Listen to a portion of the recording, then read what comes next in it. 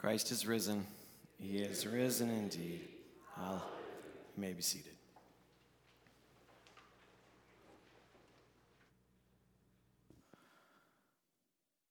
Last week, I posed a bit of a question that seems to be what Peter was wondering when he finally went. First, he didn't believe when the women came back from the tomb and told them, and then he went for himself and saw, and it says he marveled, and it essentially asked, well, what if it is true? And we're going to explore that question a bit again today, but through a different lens, and that's through the lens of Thomas. What if it is true, though, for you and me, that Jesus really is risen from the dead? Now, Thomas, you might know throughout church history, has been called Doubting Thomas. Some people like to call him Courageous Thomas for asking the question, like, hey, I really do want to see you, Jesus. He also does become very courageous in that he is known to go to India with the gospel and is killed for it. So he truly believed Jesus to be risen after he did see him and touch him and behold Jesus risen. The reason I love the story of Thomas is it gives a good doorway or pathway, I think, for us to talk about our own maybe misgivings or doubts or the things we have wrestled with in our own faith life that may be easy to talk about, but maybe not. Maybe very hard to talk about. And I think just the story of Thomas kind of gives us an opportunity to do that. And so for me, the question isn't, have you doubted anything about God or about the scriptures or about Christian faith, but what and why? So for me, it's always, what have we doubted or not believed or struggled to believe, or and why? Because the why is almost maybe even more important than the what. And then after that, what next? When you have and some of you, it's before you became a Christian, all these roadblocks of, well, I don't believe that God could exist, or if there is a God, that he's caring and loving, or could these things really have happened that are said to have happened in the Bible? And what do we do then? Do we find answers to some of those questions? Or do we just say, sounds far-fetched, no thanks? Because I actually think in my own life, doubt can be very helpful. The right kind, that is. The kind that's a question that leads you to look for better answers, right? Doubt actually can be the first step to a deep, deep, deep faith. And it's people like C.S. Lewis and others who have written some of the best defenses of the Christian faith, because it was born out of a place, in his case, of not believing and then coming to faith as an adult and wrestling deeply with God. But there's really two kinds of doubt that I think about. One is this, and that is just the naysayer, like Mr. No, like no to everything. And you could tell them the sky's blue and they say no. Now, I know some personalities are a bit more predisposed to being against things. I get that. But just if you just say no to everything, eventually it's kind of a lazy response. You just say, I don't believe it.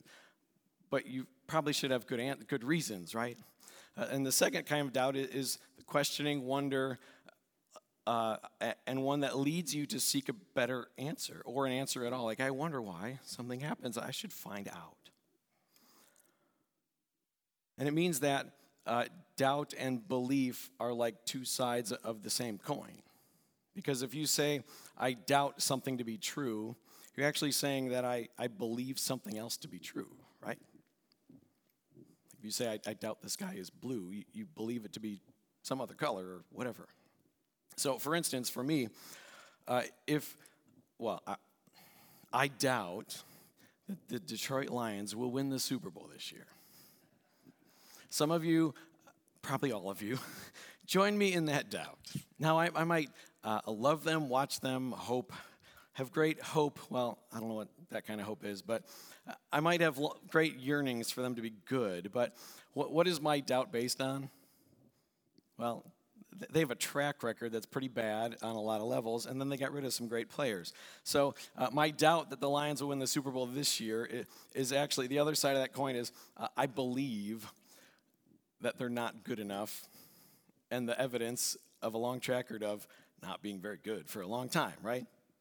Now, that's pretty easy. I don't have to convince any of you of that. I also doubt that that the Iams dried dog food that I scoop for my dog every day, or one of my kids does, I doubt that my dog's food tastes very good. Now, I don't need to have the experience of that to know. I have faith that it does not taste good, right? Right? I doubt that it tastes good. I have faith that it's terrible. Now, my children, on the other hand, they don't have faith. They have proof that it tastes bad.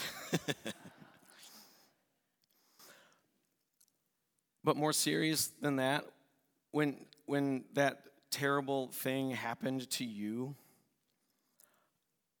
it probably stirred a bunch of questions like, does God love me? And if God loves me, why would God let this thing happen to me that's been so hard and painful? And if God is love and He let this terrible thing happen, well then maybe God really doesn't love me. And so then you end up saying, well, I really doubt God's love, or that God really cares about me.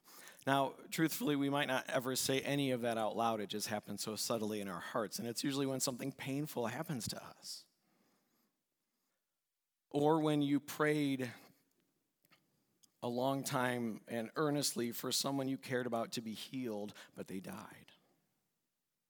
And then you start to think, well, aren't we supposed to pray? And isn't prayer supposed to work? Or doesn't God answer prayers, but this person died? So maybe God doesn't listen to our prayers, or maybe God just doesn't answer, or we'll just do what God's going to do and not care about what we've asked. I guess I doubt that prayer really changes anything.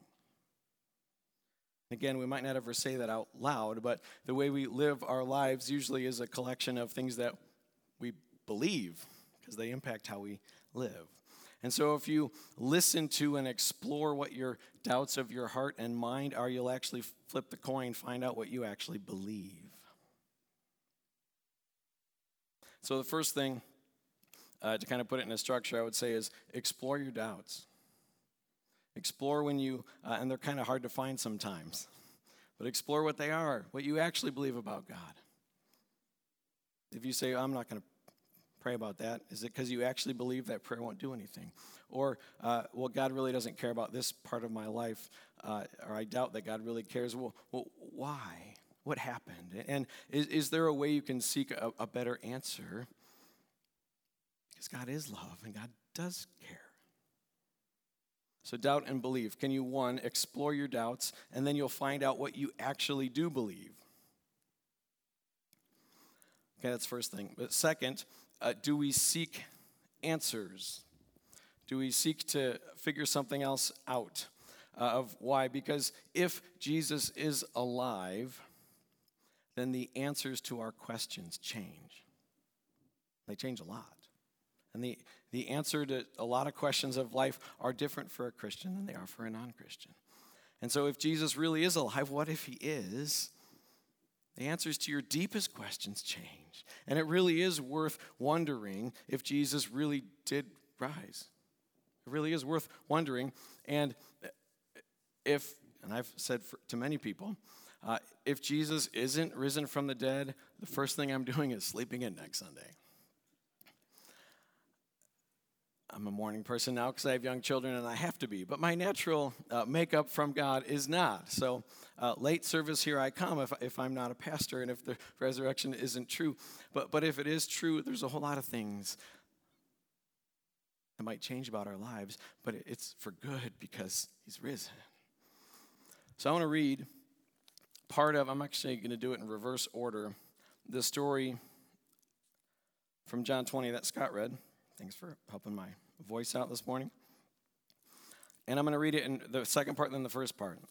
So starting at verse 24, says, Now Thomas, one of the 12, called the twin, was not with them when Jesus came. So the other disciples told him, We have seen the Lord. But he said to them, don't do this, guys. Like, don't do this to me. Too soon. No, I can't, no. Unless I see in his hands the mark of the nails, place my finger there, place my hand in his side, I will never believe. 8 days later, that's actually Jewish code for a week, Sunday to Sunday. His disciples were inside again, and Thomas was with them. Although the doors were locked, Jesus came and stood among them and said, "Peace be with you." And he said to Thomas, "Put your finger here, see my hands, put your hand, place it in my side. Do not disbelieve, but believe." And Thomas answered him, "My Lord and my God." And Jesus said to him, "Have you believed because you have seen me? Blessed are those who have not seen and yet believed." Do you know, I'll come back to this at the end. Do you know that you and I appear twice in this reading? You know that though we are 2,000 years later, that you're in the Bible. Do you know that? Jesus says, "Blessed are those who have not seen and yet believe." Who's he talking about? Who's he blessing? Yeah. You and I weren't there to physically be like Thomas, but we have his eyewitness, and the eyewitness accounts that many very educated, smart people say that there are reliable historical evidence that, yes, this really happened, even though it seems far-fetched, even though it seems crazy that we know that dead people stay dead, but what if one person did come alive? And what if that one person was God who has come near to die on our behalf, in our place on the cross, to reunite us and reconcile us to God? What if that did happen? And what if he is alive? The world is different, and our life is different, and we have hope. But Jesus here says he blesses everyone that's going to come after and not be able to stand in Thomas's shoes and touch the actual physical hands, feet, and side of Jesus, but yet relying on the Holy Spirit and the eyewitness accounts. He's blessing you. Isn't that cool? And then the very next verse. "Now Jesus did many other signs in the presence of the disciples, which are not written in this book, but these are written so that you may believe that Jesus is the Christ, the Son of God, and that by believing you will have life in his name." So in a matter of about 2-3 verses, a few sentences, you and I are in there twice. Jesus is saying, "Blessed are all of you who will come later and gather even on April 24th here at Zion Lutheran Church in 2022. Blessed are you that trust in Jesus."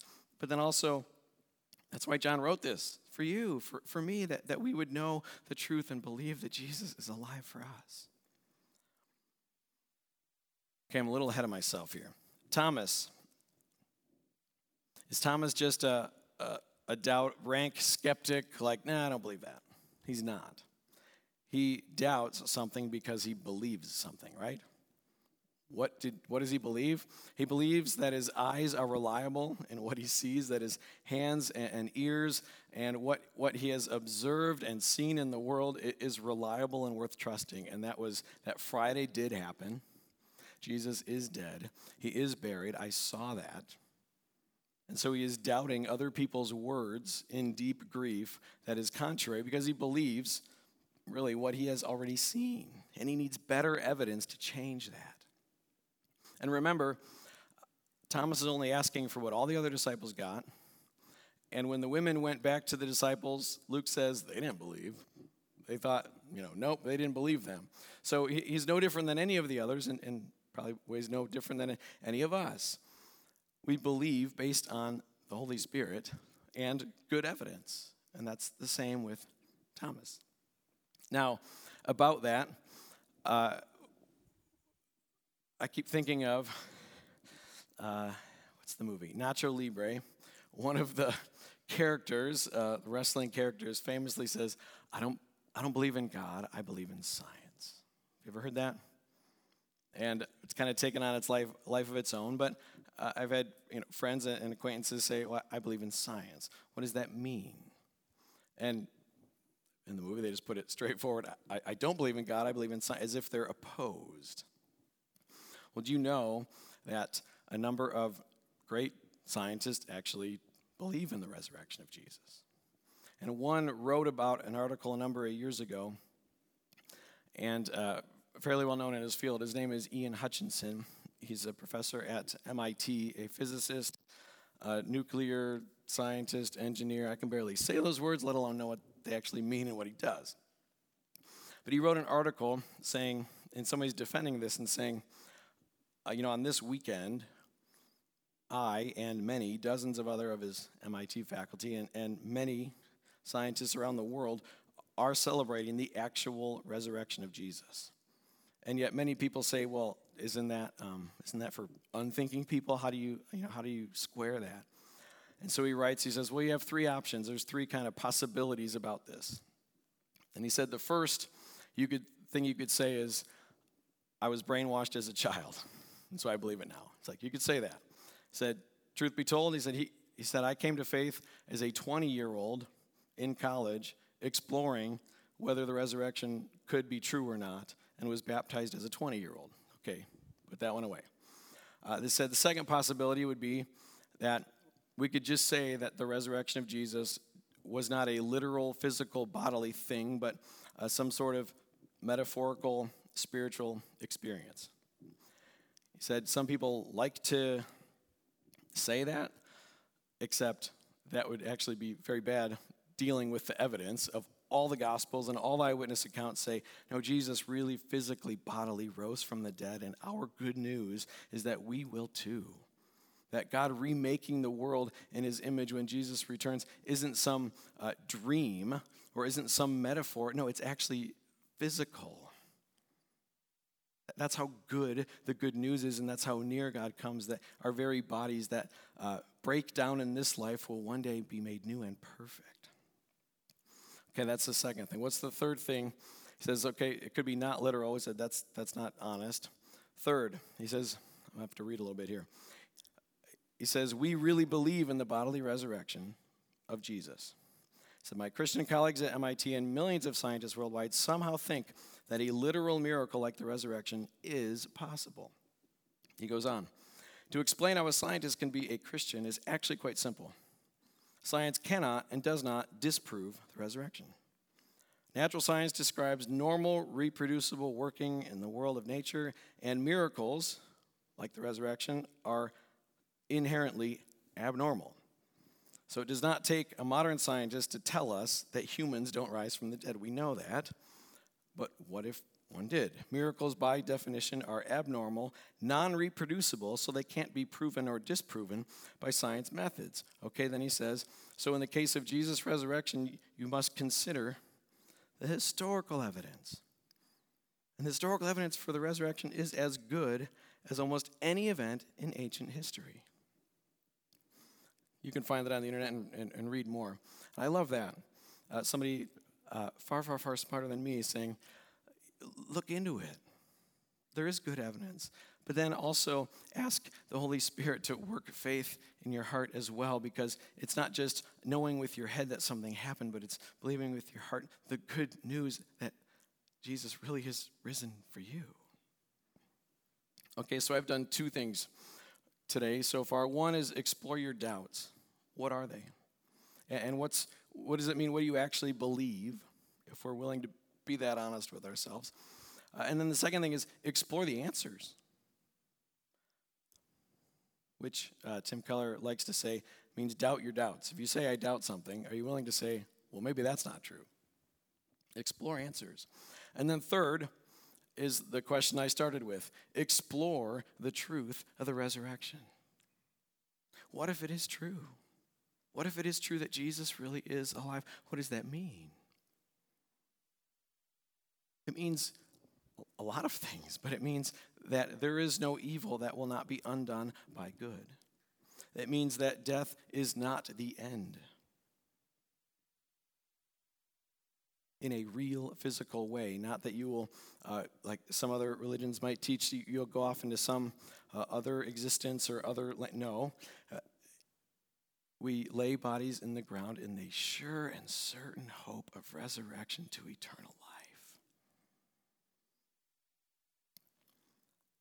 And it means if Jesus really is risen, that whatever evil happens today in the world, whatever injustice happens, whatever ways people have sinned against you and hurt you, Jesus will somehow make that up.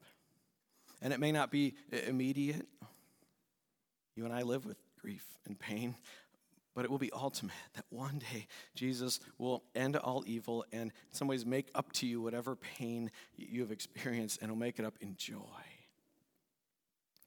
One quote I love that I caught this week from a Ukrainian in a village outside of Kyiv where much is destroyed, including their church, and they said, "We'll celebrate Easter no matter what, no matter how much horror." If Jesus really is alive, that's what our hope is. It means that we'll celebrate Easter no matter what. And people are this morning. Millions are who don't have churches or homes to gather in, are still gathering because Jesus being alive is better than anything else. Will you pray with me?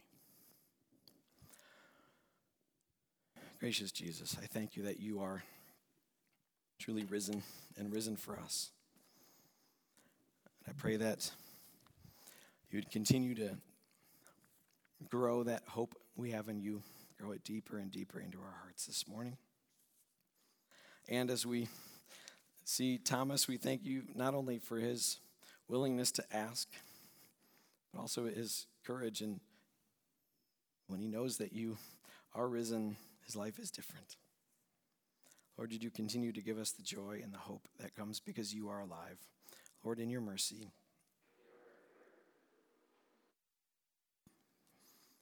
Almighty God, would you protect and bless your world as you created it and you care about it. And we do pray for end to wars and to violence, and that you would protect vulnerable people and people that have fled their homes. And we pray for all the Christians, Eastern Christians and Ukrainian Christians celebrating your resurrection today. Would you grant them hope and bring peace, Lord, in your mercy. Holy Spirit, as you send your disciples out, you send us as people who are forgiven by you, filled by your Holy Spirit, and ready to share the good news that we know with others. Would you continue to do that here at Zion and throughout your church, Lord, in your mercy.